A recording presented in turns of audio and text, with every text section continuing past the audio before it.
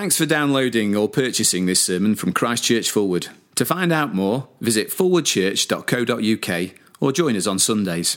Well, as you sit down, why not pick up a Bible and turn to Daniel chapter 12. Rebecca Bennett, one of the young people, is going to come and read to us. Daniel 12 is on page 898. Do you have it in front of you so you can follow along? Then after Rebecca's read, we're going to hear Paul preach and deliver God's word to us for this evening. At that time, Michael, the great priest who protects your people, will arise.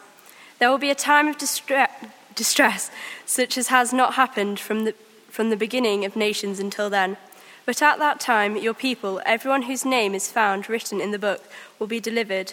Multitudes who sleep in the dust of the earth will awake, some to everlasting life, others to shame and everlasting contempt.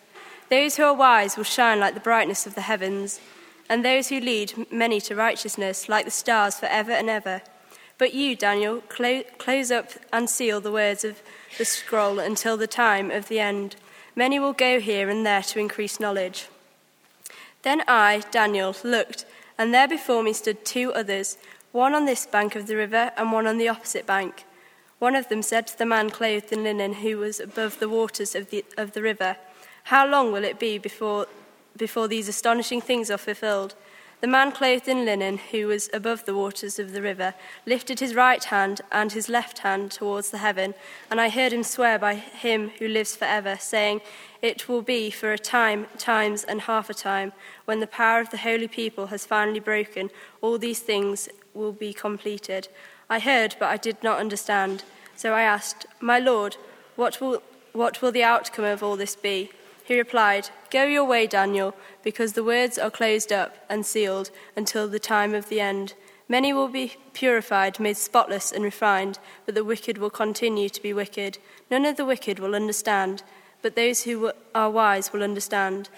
From the time that the daily sacrifice is abolished and the abomination that causes desolation is set up, there will be 1,290 days. Blessed is the one who waits for and reaches the end of the 1,335 days. As for you, go your way till the end.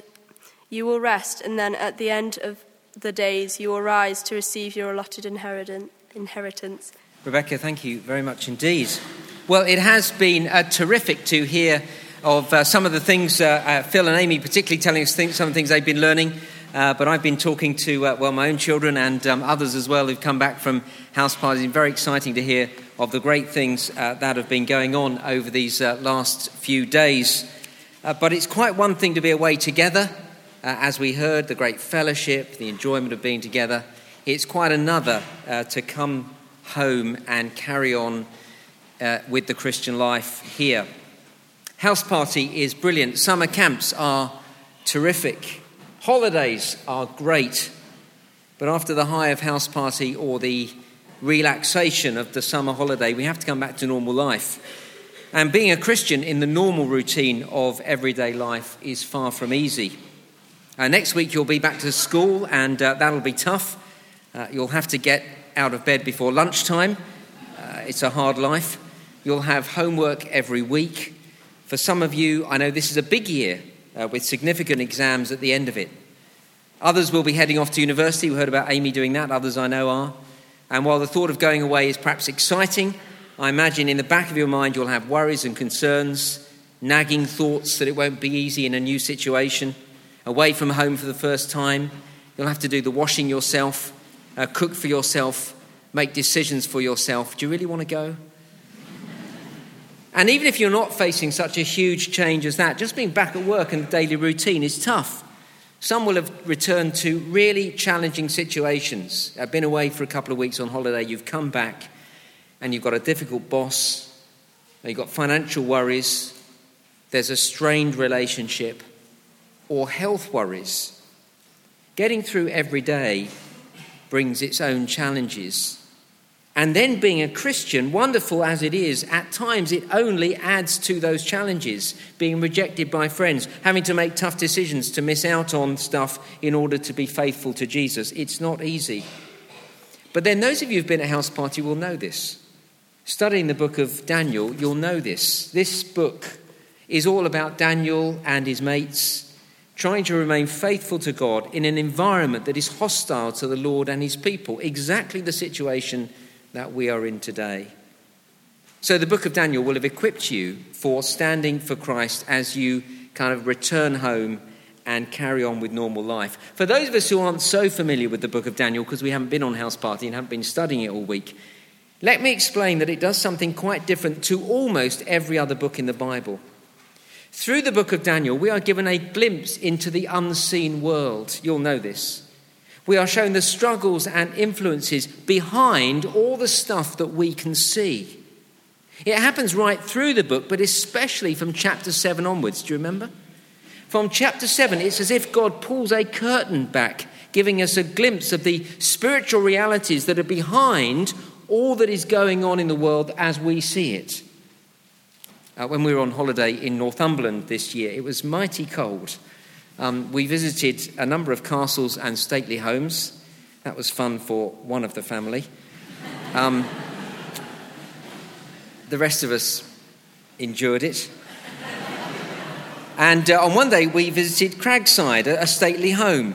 While we were there at lunchtime, as we sort of huddled together, it actually wasn't too bad that day, we found a picnic bench to eat our packed lunch, and a few metres away there was a Punch and Judy show for little ones and their families. And so there were the puppets, Punch and Judy, screaming at each other and beating each other up. Perfect for little children. Judy screaming at Punch in a high, shrill pitch voice, the crocodile trying to steal the sausages, Punch trying to whack the crocodile on the head with a baseball bat. Punch and Judy is extremely violent. Of course, all the kids saw were ugly, angry puppets shouting each other in annoying voices. But had I gone up to the puppet booth, and it's the sort of thing sometimes I say to my children I'm going to do, but I didn't. They'd have gone, "Don't do that, Dad." Had I gone up to the puppet booth and pulled back the curtain, it would have revealed a couple of puppeteers working Punch and Judy and the crocodile and the sausages. Now that's the sort of thing that's going on in Daniel chapter 7. No, of course it isn't. No, it is. It's the curtain being drawn back and we see what's going on behind all the things that we can see in this world. Now it's not a perfect illustration because it suggests that we're just puppets and that we have no say in what's going on. So maybe a better way to think about it is what or who is influencing us and our decisions. I think of someone I knew some years ago. We'll call her Fiona. Things were not easy for her in her life. That said, she wasn't actually helping herself. A number of Christian friends and some wise older Christians had tried to help her, but she didn't seem to be making any progress. She was stuck. Eventually, I was asked to meet her, and after we met a few times, quite out of the blue, she mentioned she'd been to see her grandma over the weekend. It turned out grandma had played a big part in her upbringing. Long story short, Mum and Dad were often away, both had demanding careers, Grandma always stepped in, and Fiona often stayed with Grandma. Grandma, understandably, had a big influence on Fiona. But as we talked, it turned out Grandma was into some dark spiritual stuff. Seances, that sort of stuff.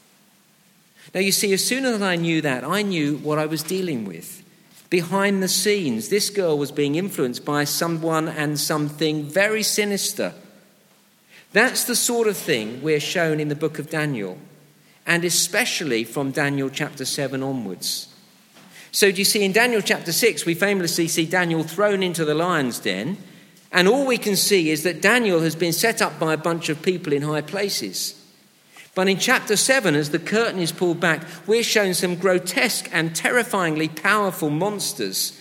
We're given a glimpse into the unseen world, what is going on behind all this. And we read in chapter 7, verse 4, that the first great beast in that unseen world was like a lion. Behind the opposition that appeared just to be some people, behind the lions of chapter 6 was a beast in the unseen spiritual world working against Daniel because he was a follower of his God. See, read chapter 7 and we begin to understand why it is so hard to be a Christian. There are dark, powerful forces at work against God and his people. Behind the bully at school and the aggressive atheist at work, and behind the boss at work encouraging you to act unethically, And behind the government decision to redefine marriage and legalise prostitution and potentially assist suicide, behind those people and those institutions and those decisions are strong, powerful spiritual forces who are against God and his people. Daniel shows us that. And in chapters 7 to 12, we are then given a remarkable insight into the things that we cannot see with our own eyes. It is going to be hard living for Jesus Christ as you go back to school and university. It is going to be hard living for Jesus Christ wherever you are for most of your time, because we live in a world that is against us and God. And there are very powerful spiritual forces behind it. But then we are also given a glimpse into the future in Daniel 7 to 12, and particularly here in chapter 12. We are shown some things that are yet to happen.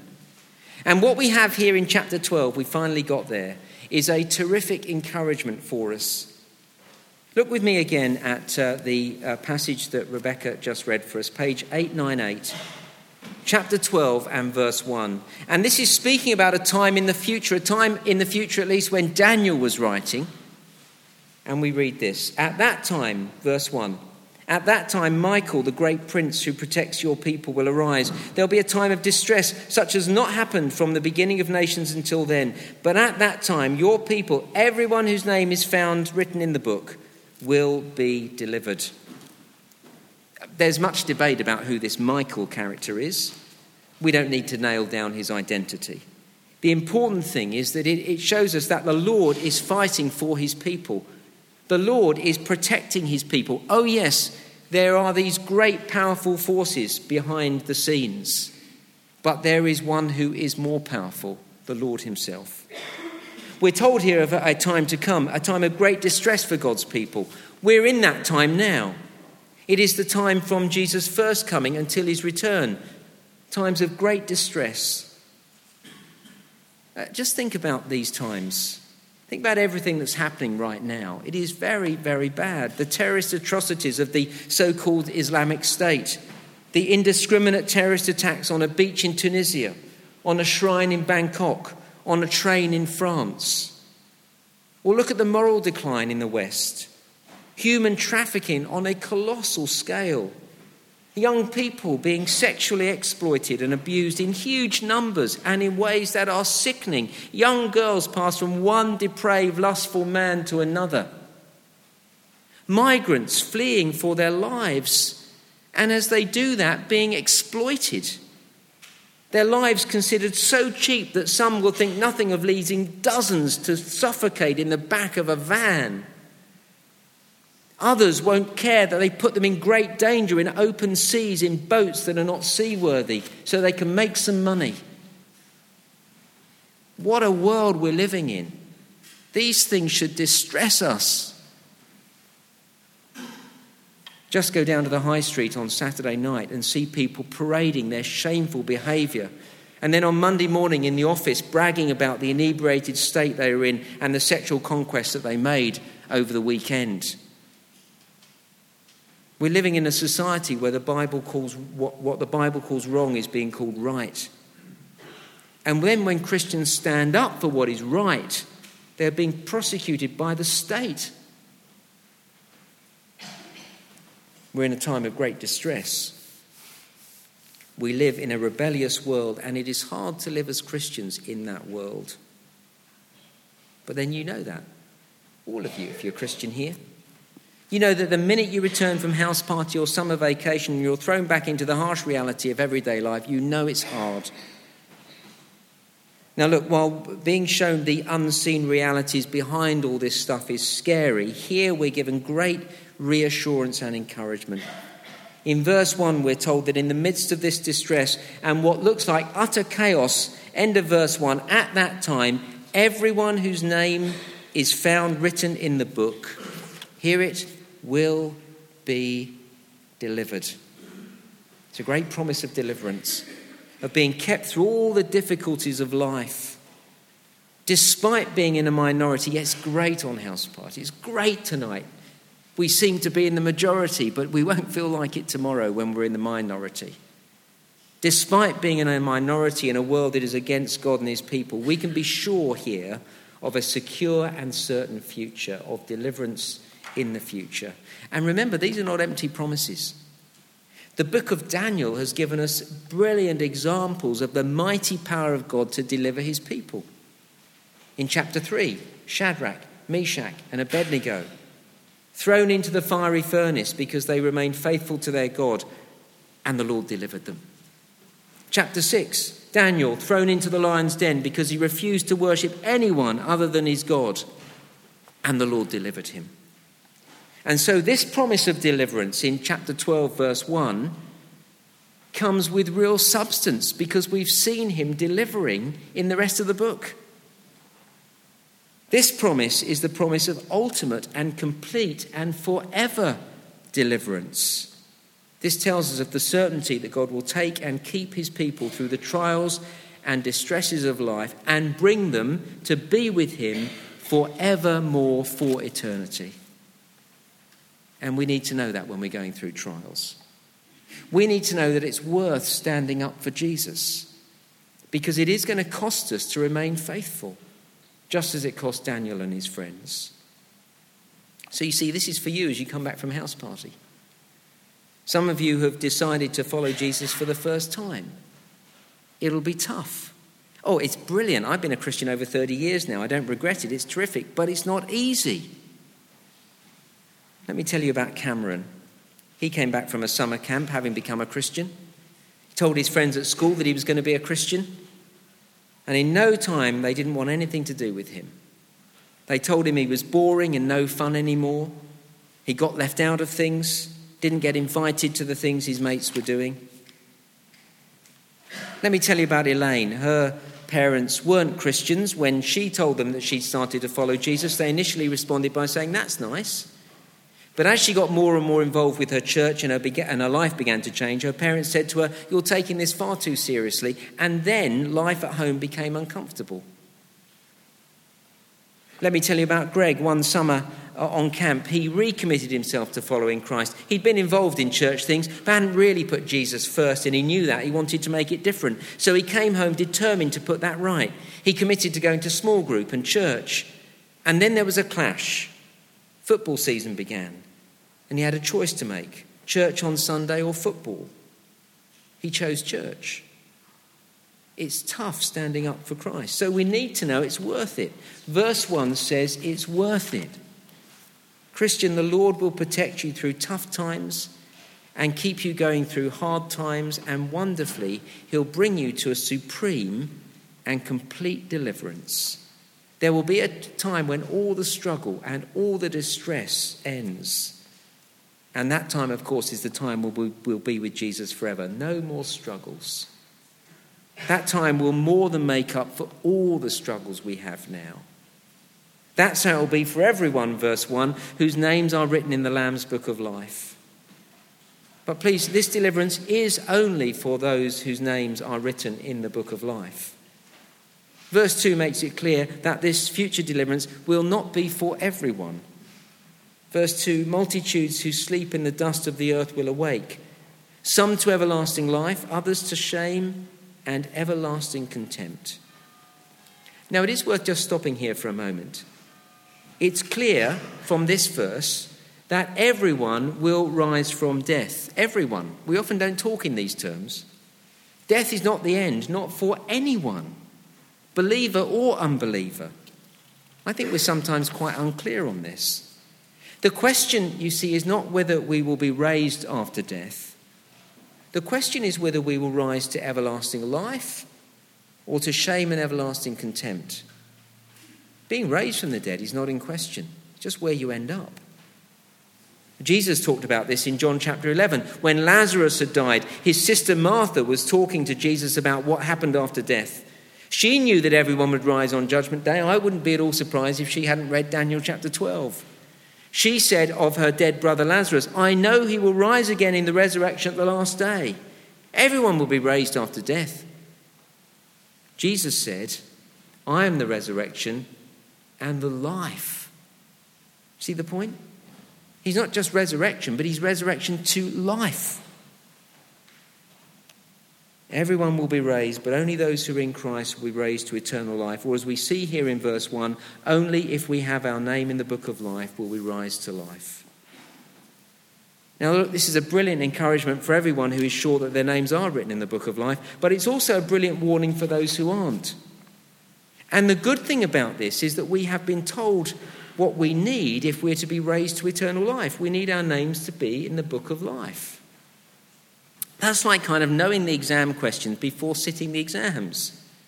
Now look, I know some of you have got some pretty big exams coming up this year. Wouldn't it be great to know the questions before you walked into the exam? Last week I was talking to my friend Rico about this very thing, and he told me about a French exam that he had to sit at the end of year 10 when Rico was 15. Now look, Rico is dyslexic and he found French impossible. I'm not dyslexic and I found French impossible, so it must be really hard for him. At the school that he was at, he had to learn 40 French words each week. At the end of term, at the end of the 10 weeks, they would be tested on those words. So they would be tested on 400 French words at the end of every term. And at the end of every year, they were tested on 3 terms worth of words. That's 1,200 French words. Now, being dyslexic, Rico said there's no way he could ever learn those words and pass the test. So after school one day, he and 2 mates broke into the French department and found the test. So before sitting the exam, he knew the 100 words out of the 1,200 words he'd be tested on. He had 100 words to learn rather than 1,200. The pass mark for the test was 70. So he had to get 70 of the 100 words right, 100 words that he knew were coming up. His 2 friends passed with flying colours. One got 99 and the other 97. Rico got 71. But the important thing is he passed. And he passed because he knew the questions before the exam came. And Rico said, I could tell you this story about him today as long as I told you that this all happened before he was converted. And I tell you this story because if we know the questions we're going to be asked on the final judgment day, would it not be madness to ignore that information? Because we're not talking about entry into university, but into everlasting life and being delivered from all distress. Now look, there are 2 questions you're going to be asked on that day. They come from 2 Thessalonians chapter 1 and verse 8. God will ask you, do you know me? And have you had your sins forgiven? Do you know me? And have you had your sins forgiven? Those are 2 questions, and God in his kindness has told us them before we face him. We don't have to break into the theology department after school to discover the questions because God has revealed them to us. But desperately, people want to make up their own questions. So I meet people all the time, and not least of all when I take funerals, and they say to me of their loved ones, he's in a better place now because he was a good person. So do you see, they've made up the question. They think the question is, have you been good? But you can't do that with exams. You can't walk into your biology GCSE exam next June and when you're presented with a question on photosynthesis, cross through the question and write on the exam paper, I don't want to answer that question. I want to answer a question on the anatomy of the pygmy marmoset. You can't do that. Now, God in his great kindness has given us the question in advance.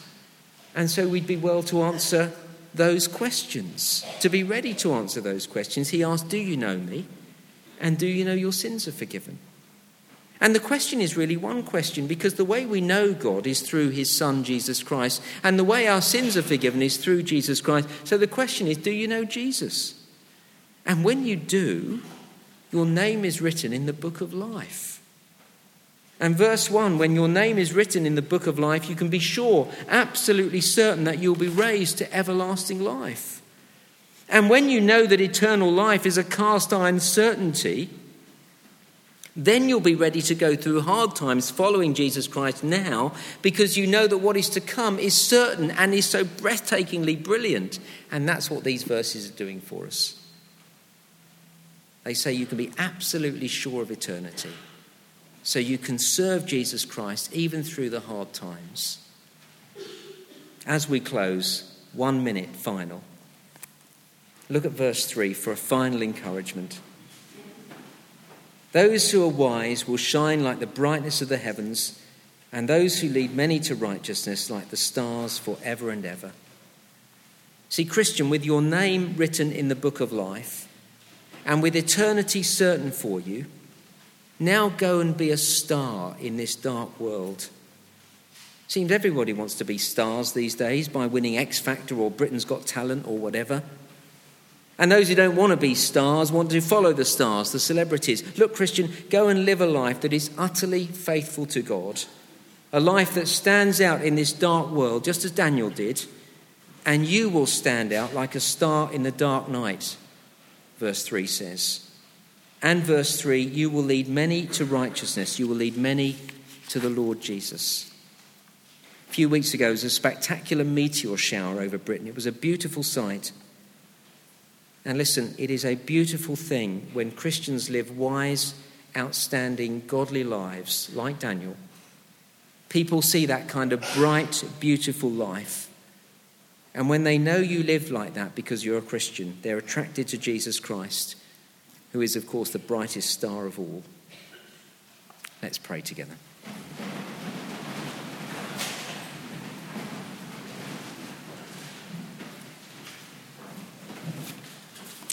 Heavenly Father, thank you very much for House Party. Thank you for others of us having been on other camps and house parties and holidays. Thank you that those times are very precious. We do, though, recognise that as we come back to the normal routines of life and all the struggles of life, being a Christian doesn't always make it easier, because we get grief on top of all the normal struggles of life sometimes. And so we pray these great truths at the end of Daniel 12 would be a great encouragement to us to keep going, knowing that there is a wonderful, certain future, free from all distress. Help us to believe that and to look forward to that. And as we know it's certain, so to be able to live in this dark world. Help us, all of us who are Christians here today, to shine like stars in a dark world, that we may bring glory to your name and others may come to know you. And we ask it through Christ our Lord. Amen.